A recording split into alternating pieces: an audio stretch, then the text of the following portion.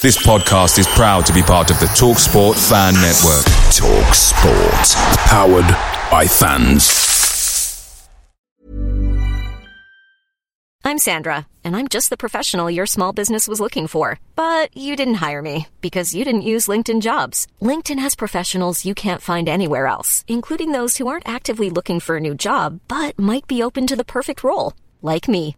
In a given month, over 70% of LinkedIn users don't visit other leading job sites. So if you're not looking on LinkedIn, you'll miss out on great candidates like Sandra. Start hiring professionals like a professional. Post your free job on linkedin.com/people today.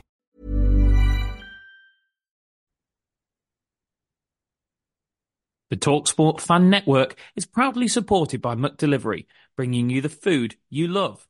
McDelivery brings a top-tier lineup of food right to your door. No matter the result, you'll always be winning with McDelivery. So the only thing left to say is, you in? Order now on the McDonald's app, and you can also get rewards points delivered too. So that ordering today means some tasty rewards for tomorrow. Only via app at participating restaurants, 18 plus. Rewards registration required. Points only on menu items. Delivery fee and terms apply. See mcdonalds.com.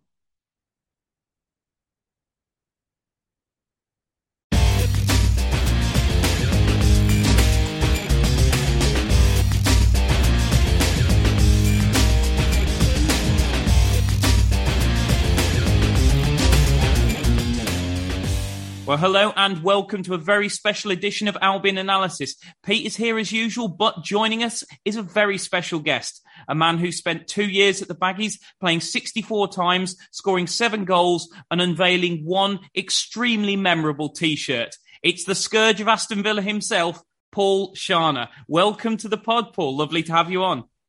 Hi, Chris. Thank you very much. Well, mate, we'll start it off simple.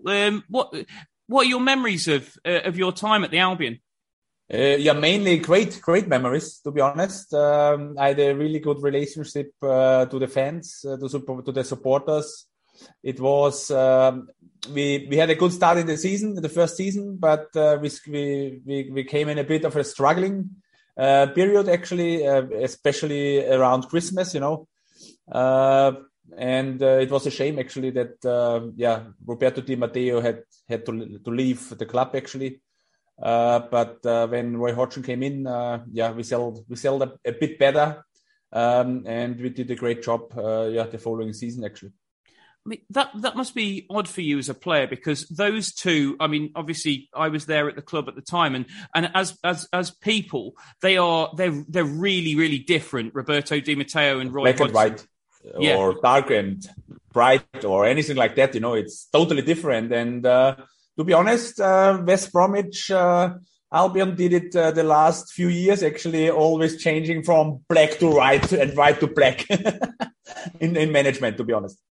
How is that for players? Because obviously it worked back then, but it hasn't worked recently for the club, changing between such different managers.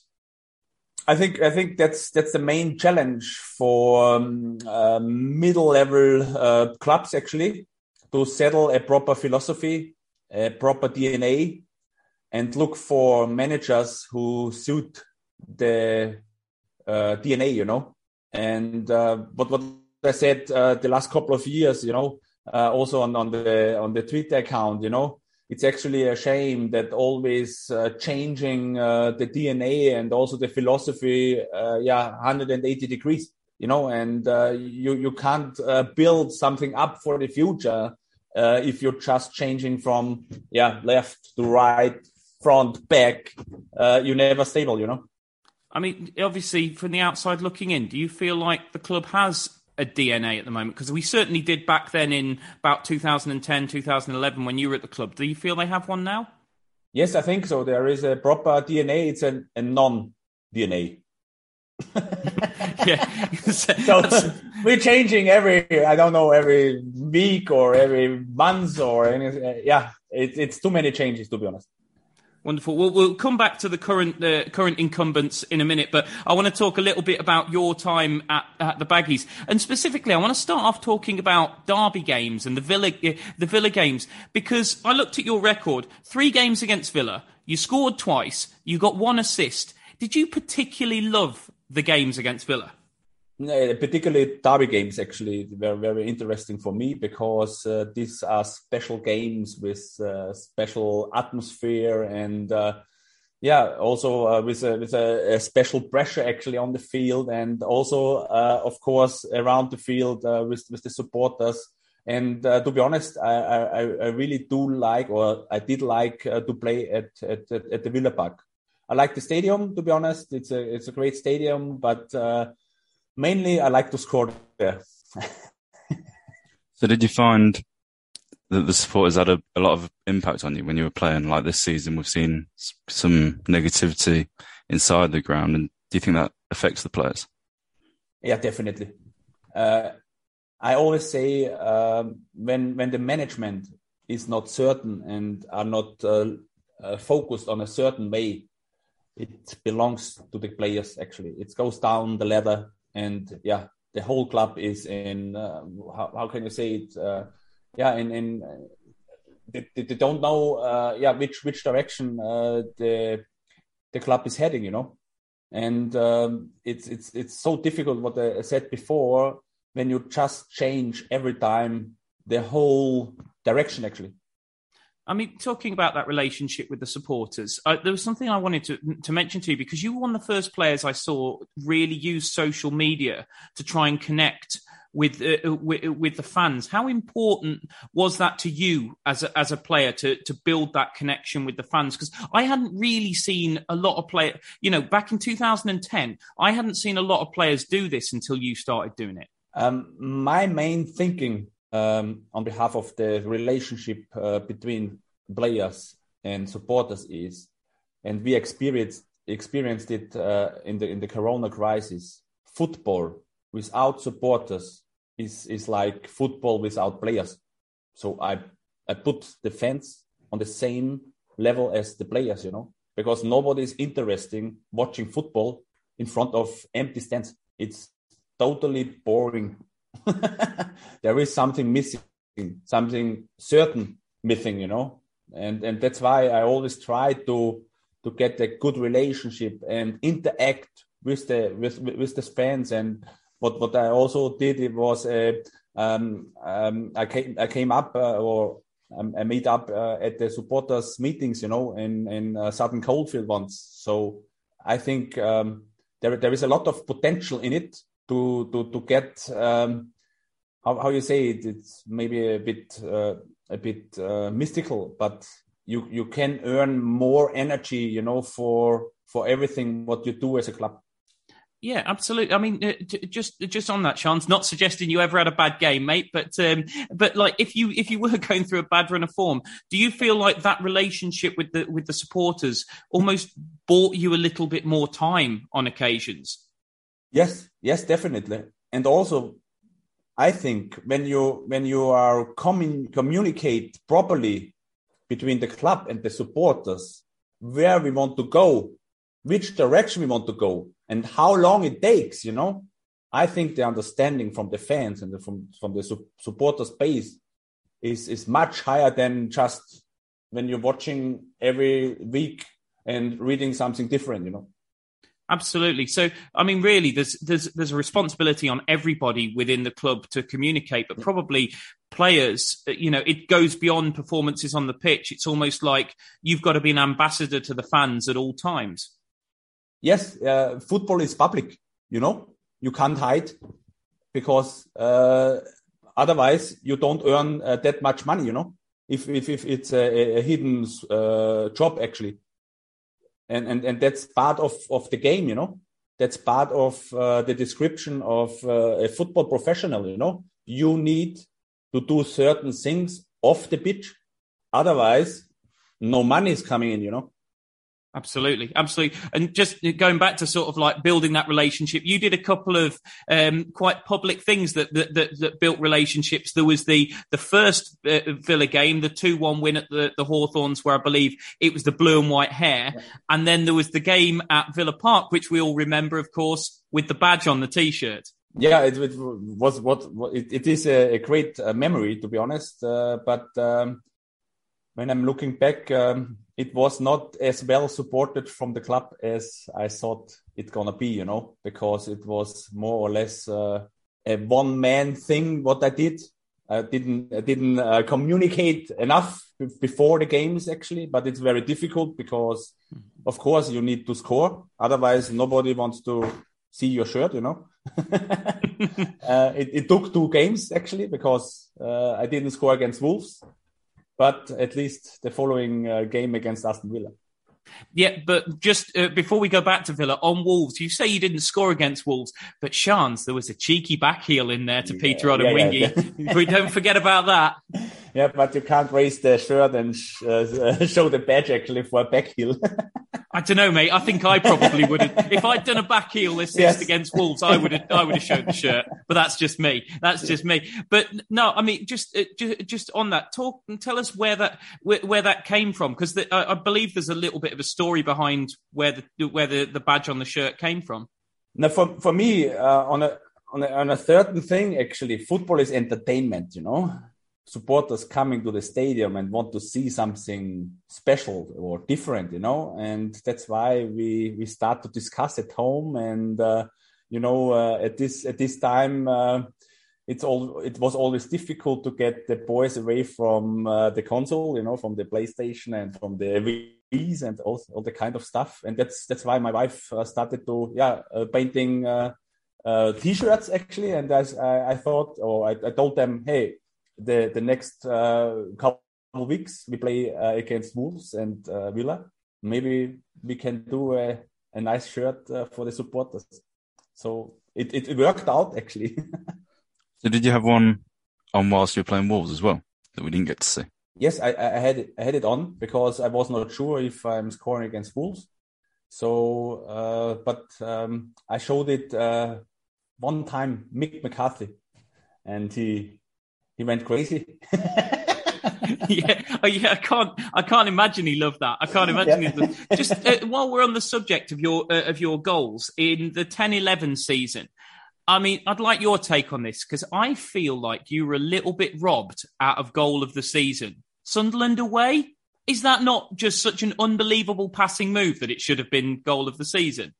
Yeah, it was great. It was a really, really nice movement. I think it was 3, 4, 5 passes actually, and I hit the ball through the legs from somebody, and the best thing was in front of the away supporters, in front of the Peggy's supporters, and I ran straight away to the supporters and started to celebrate.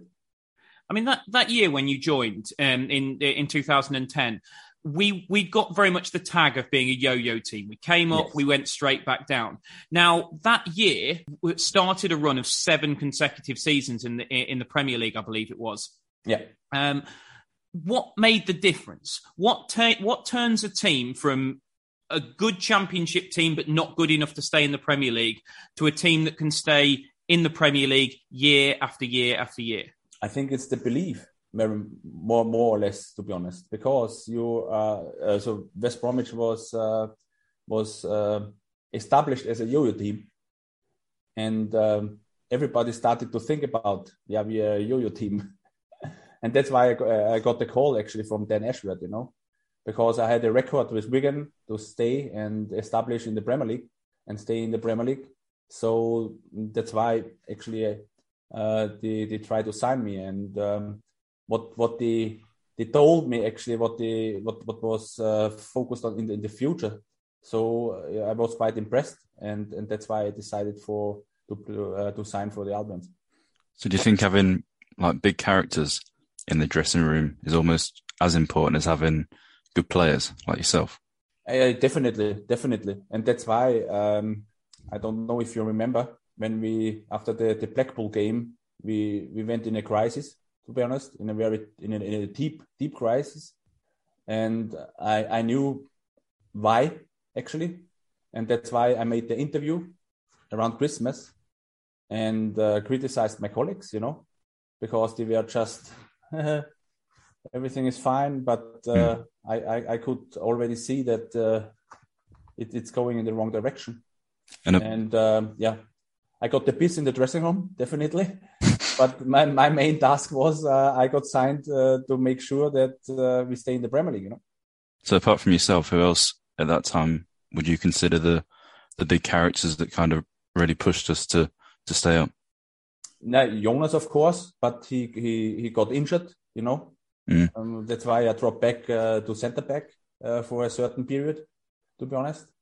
And of course, Peter Odemwingie was a vital player actually for the team. And the main problem was that in the first 3 or 4 months he got player of the month. Yeah, 2 or 3 times actually. And he thought that it should come back a bit more from the board and from the management of West Bromwich, but he didn't do anything about it, and that's why he get a bit of pissed off actually from the situation. Were you surprised at how? Because I mean, obviously, you ended up watching it from outside the club. I think you'd gone to Hamburg at that point. But were you surprised at the situation that ended up unfurling around Peter? Yeah, totally. To be honest, because he was one of the best strikers in the Premier League. Normally, you should take care about him as much as possible. And the story. It's a very unhappy story, to be honest. It was also not well advised actually for Peter, but I'm still in contact with Pete, and I think he's one of the nicest guy ever I met actually, and for me, in my eyes, he would have deserved more care than he got actually. How big a difference did he make to this team that season? Because I don't think before that season we'd ever had anyone score 10 Premier League goals in a single Premier League season. He went and got 15. Yeah, no, it was our lifeline, in my opinion. Of course, you can defend, but it's difficult in the Premier League, and you need to score. And that's why I actually, we ended up in a struggling, Just going back to what you said before about the interview you gave around Christmas time, we actually saw something quite similar from Ben Foster after Watford were relegated. Do you think sometimes it needs somebody to come out and just tell the truth, really, just say what is happening?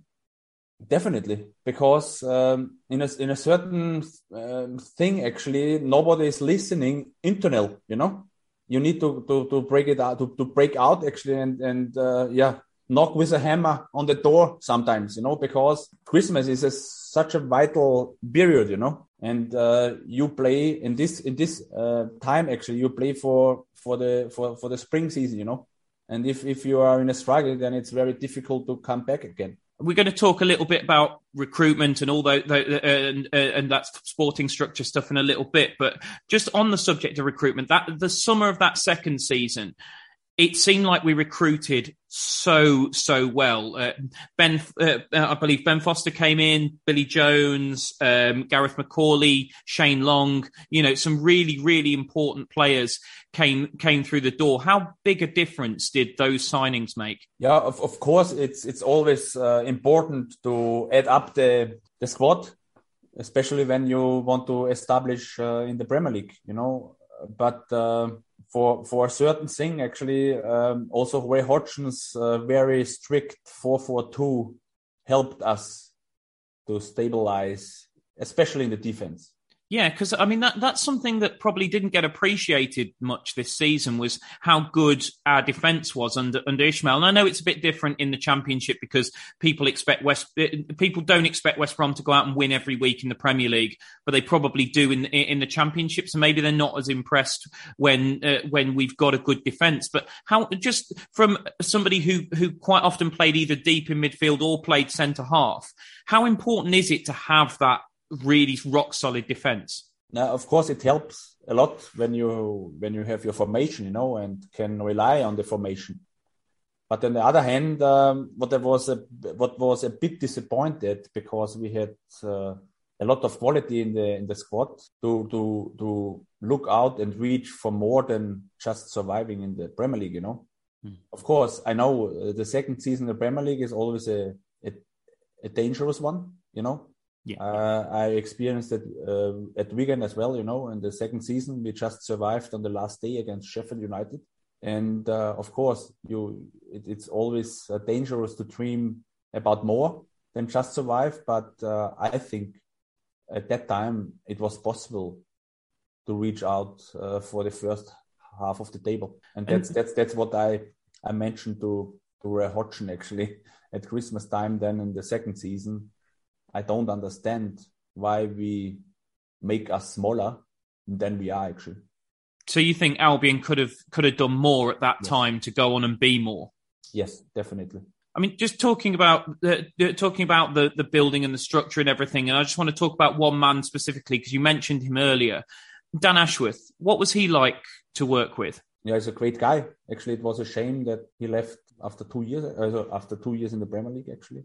And of course, it's also the decision of Dan Ashworth supported my leave actually, because I had the option on a third year actually, but I needed 25 games, and I ended up at 23 or 24. The contract didn't extend, but anyway, I think he's a great guy, and if you look on the last 10 years, 10-15 years, he did a great job everywhere he went actually. At St. George's Park under the FA, you know, great development. Brighton, great development. So to be honest, he knows his job. And as a player, how much contact did you have with Dan Ashworth, or was it mostly through the manager? No. So we saw each other every week actually, because he had his office at the entrance area, you know, and he had always an open door, and we had quite often a conversation. To be honest, he was quite close to the team. Just in terms of that role as players, because I think we as I think there's a lot of misconceptions around what the sporting and technical director really does. How important do you as players conceive that role to be, that sporting and technical director role? I think that's the new structure it needs for football, you know, professional football. Because if you look on the coaching staff, it's huge, you know, and it's not always easy for a manager to focus on the long-term targets, you know, because he just get quoted on the short term. So that's why actually it's so vital to have a technical or sporting director who has the big picture in mind for the club, and also when difficult times coming up, staying focused and tell the manager, hey, stay calm. Of course, we are in a difficult situation at the moment, but we're looking long term, you know, and you can see the outcome actually. Over the last 3, 4, 5 years, it's just a real mess, to be honest. Yeah, because there was nobody at all actually at the club who looked further than, I don't know, 2 weeks, 3 weeks. Yeah, exactly. And I know you've done a lot of work with young players, Paul. And if you haven't got anybody who's looking long term, as you say, the manager a lot of the time, if they've got a 30-year-old that they know they can trust, and they've got a 21-year-old who might be good, or an even 18, 19-year-old who might be really, really good in 5 years, the manager's probably thinking, well, if I don't play the 30-year-old, forget 5 years, I might not be here next week. Does it really stop youth development if you haven't got, you know, that kind of structure? Yeah, definitely. So that's the biggest enemy, to be honest, to developing young players, because the short-term success is so huge and so vital now to stay in the job that all thinking and all looking further than a month is just dreaming actually. It's obviously an area you know a lot about. Is it an area that you feel you'd want to move into in the future? Yeah, definitely. I'm doing the UEFA sporting director course actually for I'm also a master of international players actually, We are at the moment at half term, so I'm finishing next year in June. And of course, sometimes, but more mid-term than long-term, I'm looking to joining a club or maybe running my own club. I mean, it seems though that you've. I mean, we talked about the social media stuff. You've obviously had a big grasp of the sporting director structure. Have you always tried to be forward-thinking and progressive when it comes to football? Because you've clearly got a lot of passion for the game, but it seems like you want to almost look at what's the next thing, not what's happening now. What's the next thing? Also, I would say that was my biggest ability, optimizing. Every single month or year, just try something or try to find something new that I perform better the next season, to be honest. And I'm still doing it. It's one of my biggest strengths, actually, to look out for innovation. We talked about your passion for youth football and young players and getting them an opportunity in the game. From that point of view, to turn that to West Bromwich Albion, does it worry you to have seen so many of the youth team staff leave over the last couple of years, and then start seeing people like Louis Barry, Morgan Rogers, all these young players going out the door and going to other clubs? We've just seen Reece Cleary leave this week as well. You know, it seems worrying. Yeah, definitely. And Aston Villa did know actually why they want to have the staff, the former staff, to be honest, because they did a great job. Yeah, because they're guys you know well, of course, aren't they? Of course, Chris and Steve, or everybody. We met every time, in the canteen. At lunchtime, so I was very interested. I had always a conversation with them because, I wanted to know more than just, going to the training ground, training and go back home. So can you give us just a little bit of insight into that? Is Mark Harrison, Steve Hopcroft, people like that, what made them so good at their job? Man, that's a good question, but they just show it, because they know they have a plan, they have a long-term vision, to be honest, and they have passion for the job and patience. That's the main thing, actually. Having worked with young players, because this is something that's been debated a little bit, some people say, oh, well, Louis Barry would have left no matter what. All these players would have left no matter what. Do you think that if the coaches that had brought them up since they were, 9, 10, 11, 12, were still there, that a lot of these players would have stuck around as well?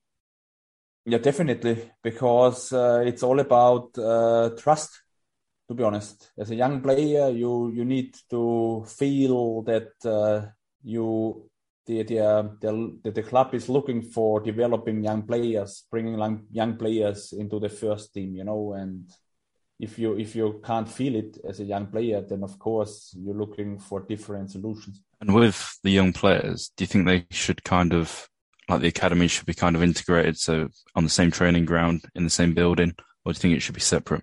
No, definitely not separated. That was the most stupid decision I've ever heard, actually, the last 2-3 years. And just, it was perfect.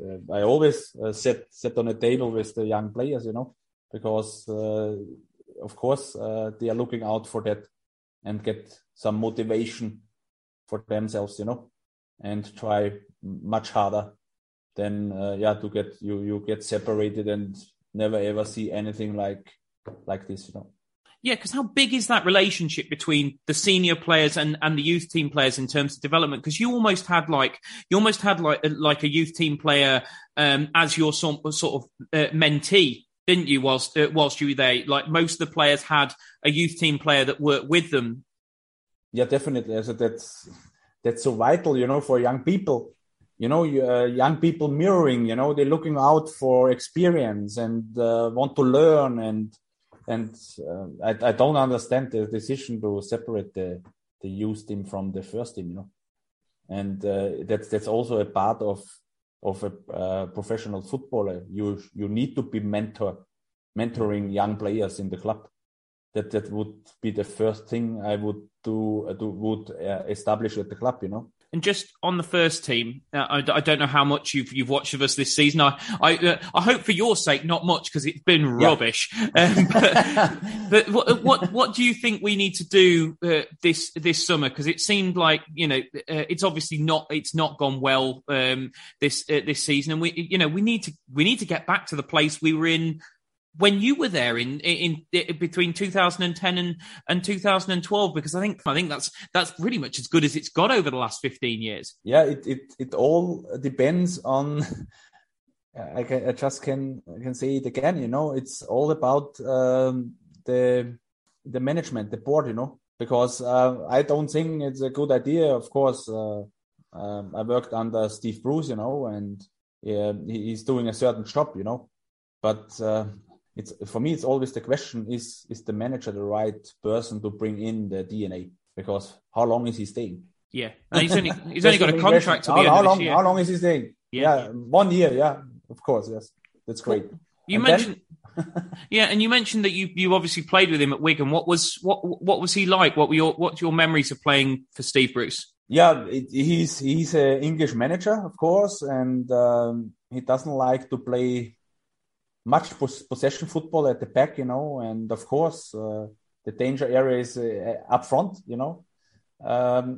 but of course he experienced a lot of different styles now the last 10 years actually, and I'm not in contact with him anymore, but at this stage when he joined Wigan after the third year, so after the bad start in the third year in the Premier League, he stabilized us as a team actually, and we survived quite comfortable as on 12th or 13th position in the Premier League.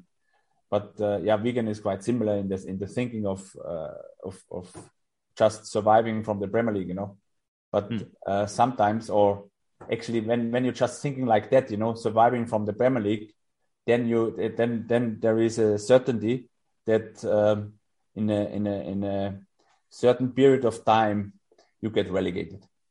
That's as certain as we all gonna die. Like a bit like what you were saying before about when you said about to Roy Hodgson that you wanted to see us go to the next level. I suppose if you don't go to the next level, a bit like like Leicester have or something like that, then you're never gonna. Just speak about one example. Red Bull Salzburg. They reached the last 16 in the Champions League this year. First time. But normally they are always qualified for the group stage. They have a budget of 70, 80 million euros a year. And when you're playing as a Premiership team, in the Premier League, you get minimum 120 million, So you are rich, 40 million richer than a team who is playing in the Champions League, and you thinking about surviving. No, spend the money right, and not burning the money and wasting the money. That's for me what I experienced in England was because we have so much money we can burn it. That's the feeling I got actually. Well, actually, interesting that you mentioned Salzburg as an example. I was reading an article about them and how many young players they bring through. Basically, they go to the tiny leagues around Europe and pick the best talents and nurture them. Do you think that's part of the problem with the Albion, that they've bought too many players who were at the wrong end of their career, rather than going and getting young players and nurturing them, a bit like say Brentford have? Yeah, definitely. And they were miles too expensive, Also, to be honest, the wages they going to pay at the moment, it's unbelievable, and then you're gonna struggle, especially when you bet on promotion for the Premier League, With the Red Bull clubs, there's obviously however many, you've got Leipzig and New York, and how important do you think it is to have those connections as clubs in different leagues? So, for example, Albion to get one in Europe somewhere, to maybe have younger players coming through from there. Of course, at the beginning, the connection is vital, but what especially Red Bull Salzburg did is they made their name, you know. So every young player, any young player in Europe, not just in Austria, in whole Europe, from France, from Spain, when Red Bull Salzburg is asking them, then they really think about it to join Salzburg in Austria, you know. And the Austrian league is, of course, I don't say anything bad at the moment, but far away, you know. But everybody knows, hey, when I'm joining Salzburg, I play Champions League and I get my chance, you know, as a young player. Because if you look on the age, on the average age in Salzburg, it's less than 23. Wow. And you have two old players. One is 38, 36. I played with him, Andreas Ulmer, and Zlatko Junuzovic is 32. And everybody else is, miles younger, you know.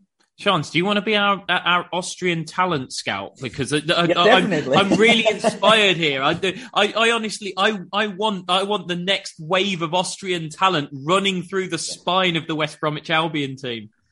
I think with this certain money you get, you can build so much, you know, for the future, and you can build a certain place in England that everybody want to join, you know. And that should be the main focus, because otherwise you always rely on the investors' money, you know. Absolutely. And of course you rely on the normal market, football players market, you know, and you play overrated actually. Yeah, absolutely. I mean, just obviously we've got a lot of work to do to build a decent football structure. Do you think that Steve Bruce is the man to almost hold the fort this season whilst that structure gets built? And I mean, his contract only runs till the end of the season, so I think it's probably reasonable to think after that we might be looking at a younger, more long-term manager. But do you think for the purposes of this season, whilst Ron Gourlay and whoever else sorts out that football structure, he's the man to kind of do a stabilising job? Yeah, so he got his experience. But for me, it's always the question, is it the right thinking?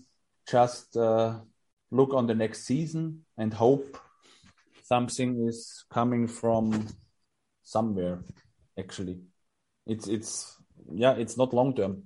You know, it's just another year. Maybe it works or maybe it doesn't work. And for me, that's not the right aspect, actually, and also not the right way to come into a long-term settled period of success, actually. And if you were appointed as the West Brom technical director tomorrow, would you look at the players to decide your DNA, or would you already know what it's going to be and then build to form that DNA? Also, the first thing I would think about is I would sit together with the board before and then going down to the ladder to the players, actually. Yeah, but so it has to basically have everyone's buy-in. Yes, that's the main thing. From up to bottom, you need to go to make sure everybody knows the direction and everybody is passionate of the target, actually, what you set together, actually. Otherwise, you always just, it's day-by-day basis work, actually.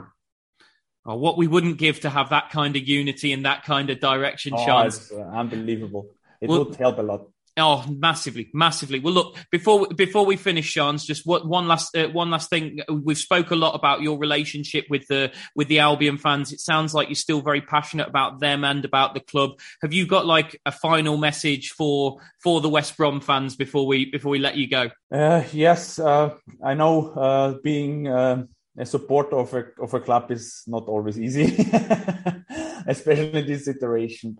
But if you look on the history, you know, after a down actually is always coming up. Hopefully it doesn't take too long, actually, but stay strong and just cheering Paul Scharner for technical director. Not just joking. Mate, we are literally setting up the hashtag as we speak. It's happening. Paul Scharner for hashtag Sean's for technical director. Get it trending. Get it trending now. Yeah, it's such a shame when I'm looking to my former clubs. They are all struggling. You know, beginning from Austria Vienna in Austria. Of course, they're just settled now, but they were nearly bankrupt. Then looking to Brambergen, to Norway. They got relegated last season. They are in second tier now. Wigan Athletic, you saw yourself 2 years ago. They need to go down to League One because of financial problems. Coming back now stronger, but hopefully all the former clubs surviving and doing a great job in the next 10 years, actually. You need to do a whistle-stop tour of each of them, sorting them all out, mate. That's what needs to happen. No, yeah. Sean's unbelievable talking to you today. Thank you so much for joining us. And, you know, it's absolutely fantastic. And we hope we see you down the Hawthorns very, very soon, mate. Let's see. Yeah, thank you very much, Chris, for inviting me. Thank you very much, Pete, for the questions. And, best greetings from Austria.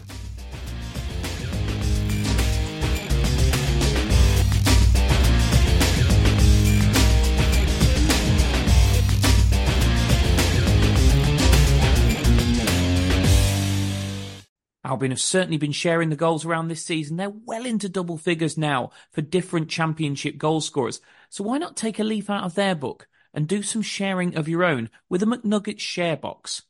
Order McDelivery now on the McDonald's app. You in? At participating restaurants, 18 plus, serving times, delivery fee and terms apply. See mcdonalds.com.